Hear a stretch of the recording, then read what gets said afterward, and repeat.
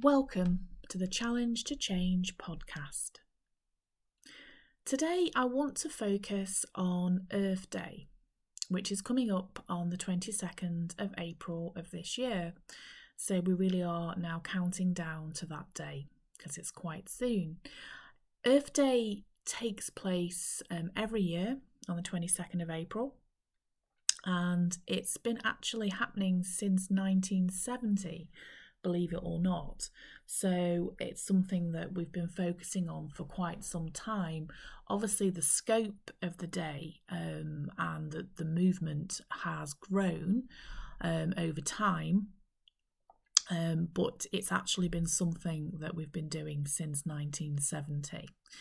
So this year, the focus of Earth Day is investing in our planet. What does that actually mean? How do we invest in our planet? Well, it means investing environmentally rather than financially, although doubtless financial elements do come into it as well, indirectly. So how can we do that as individuals? There's actually quite a lot that we can do, and we can make these things quite large or quite small. And I think it's important to remember that small actions collectively add up to a large impact. So however much of an impact we feel that we can have as individuals, collectively, it does make a big difference. So I'm just going to list a few things that we can do to celebrate and promote Earth Day. So one of those things is planting a pollinator garden, and I'll talk more about that in a moment to explain what that actually is. We can also get involved in a tree planting project or simply just plant a tree. We can try to champion sustainable fashion, and again I'll talk more about that in a moment. And one of the other things that we can do is just simply create awareness of the environment, create awareness of Earth Day,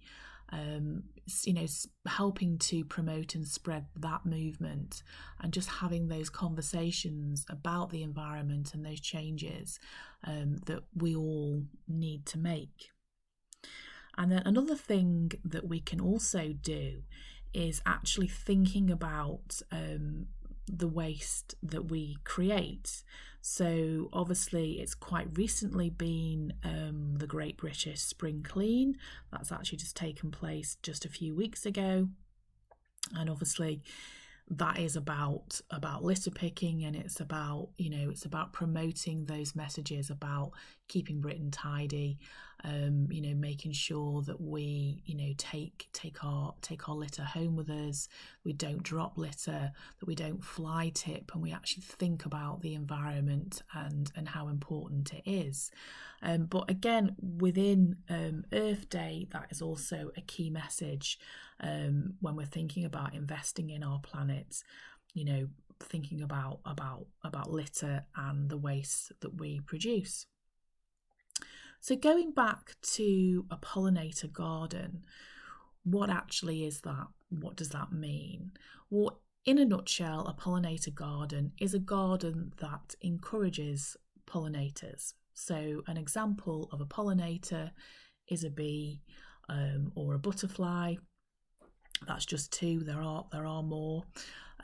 So these are insects that come into the garden and actually just basically spread that pollen around, which obviously then encourages flowers and plants to grow elsewhere, basically. So it's a natural process that takes place.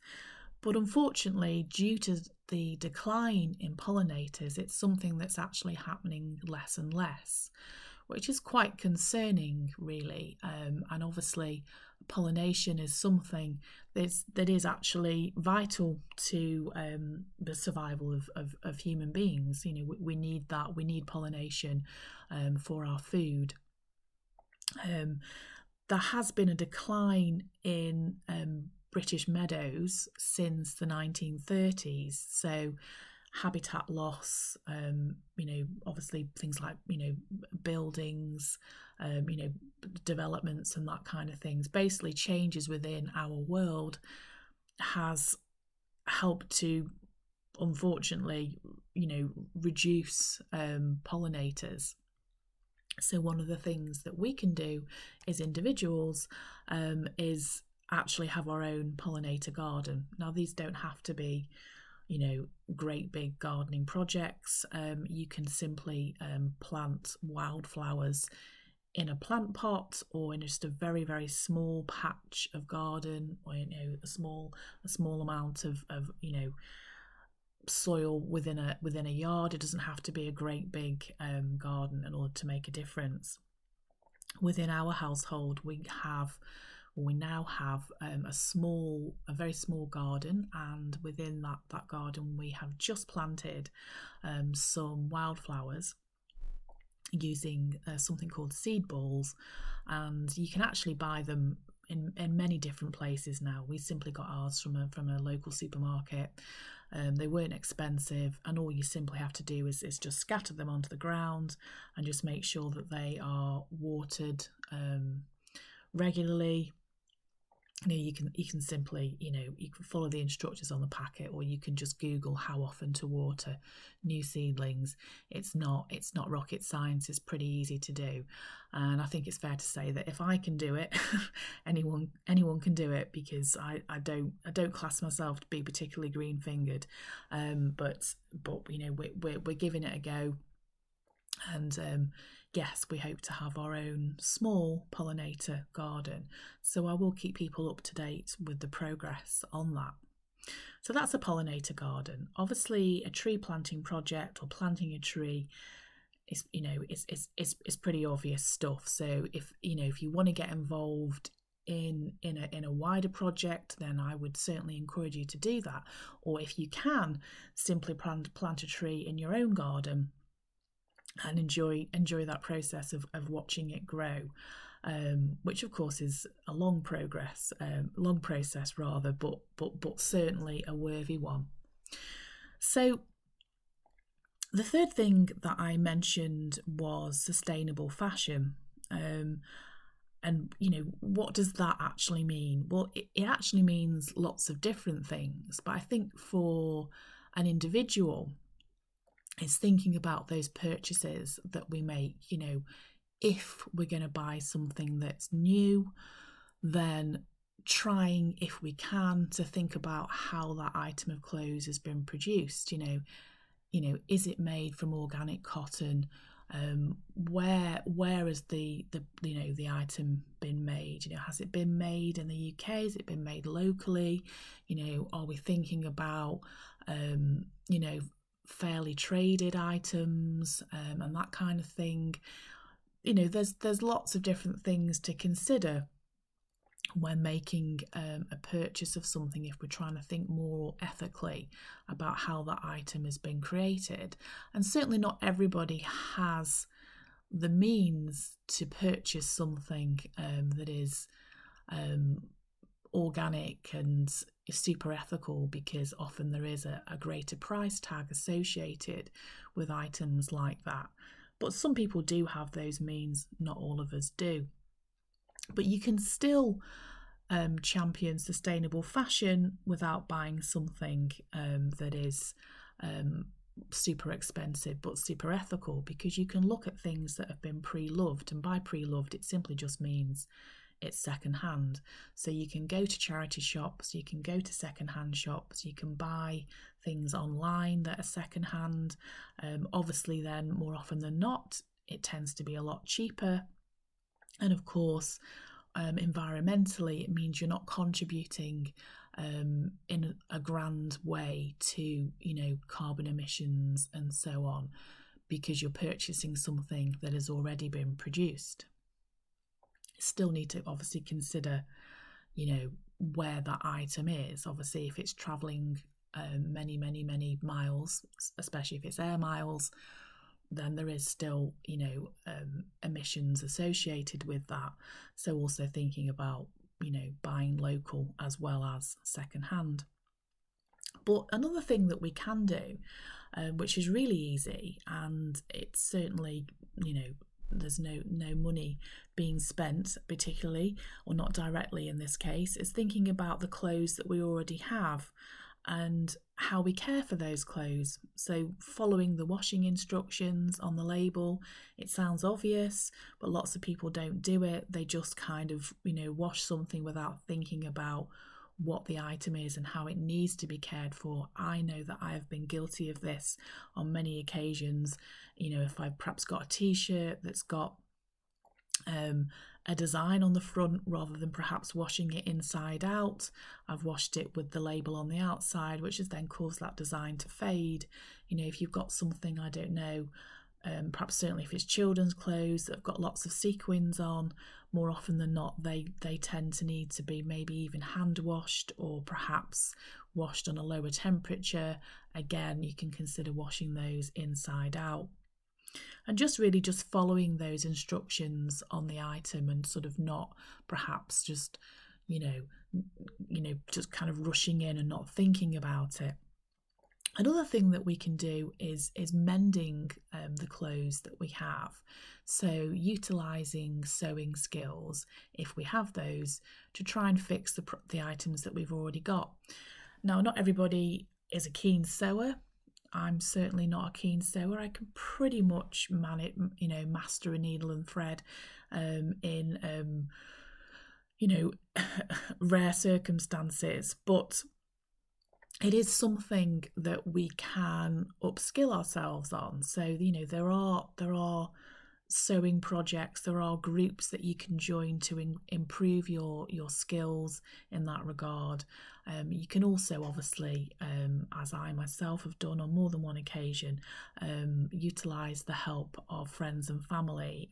My mum is, I wouldn't say a keen sewer, but she's certainly more keen than me. So if we have items that are in need of being fixed in some way, I'm very lucky that I can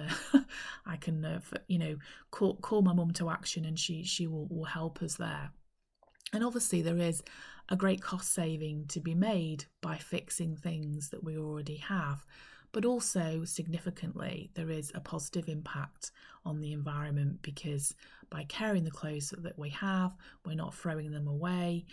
Obviously you can't give something with a hole in to a charity shop, and certainly not all charity shops have the facility to mend the things that have been donated to them.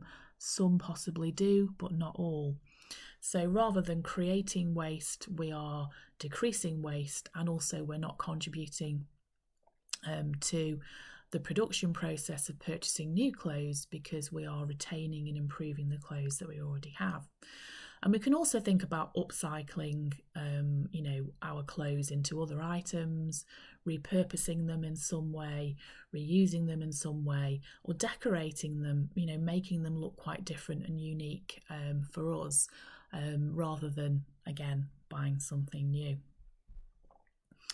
So one of the other things that's actually really important when we're thinking about investing in our planet, and when we're thinking about Earth Day, is things like taking your litter home, making use of public bins, not fly tipping, not dropping our litter onto the floor, and if we can, getting involved in litter picking projects that happen all over the UK, in lots of different areas. There's it's generally quite easy to find out what projects are going on. But if you don't want to do that, and you would just rather do your own litter picking, that's absolutely fantastic too.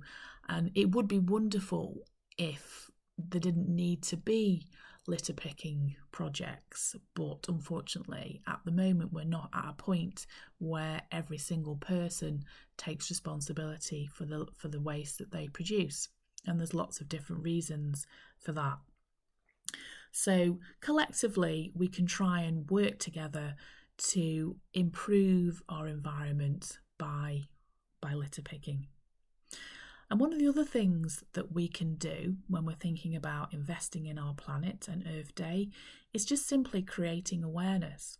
I think if we feel we can do nothing else, other than just spreading those positive messages about how we can help the planet, just by having conversations with people, by sharing posts on social media, by involving ourselves in those conversations and actually promoting those important messages.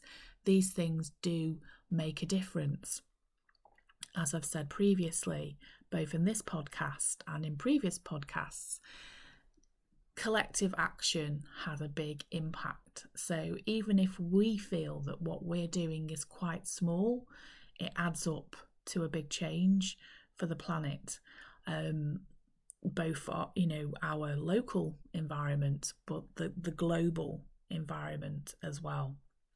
And I think fundamentally, when we think about it, it's probably what most people want. Most people want the planet to be healthy so that we too can be healthy. It is ultimately what I think most people want. If we think about it, and if we have time to think about it, or simply give ourselves time to think about it, it's what most people want.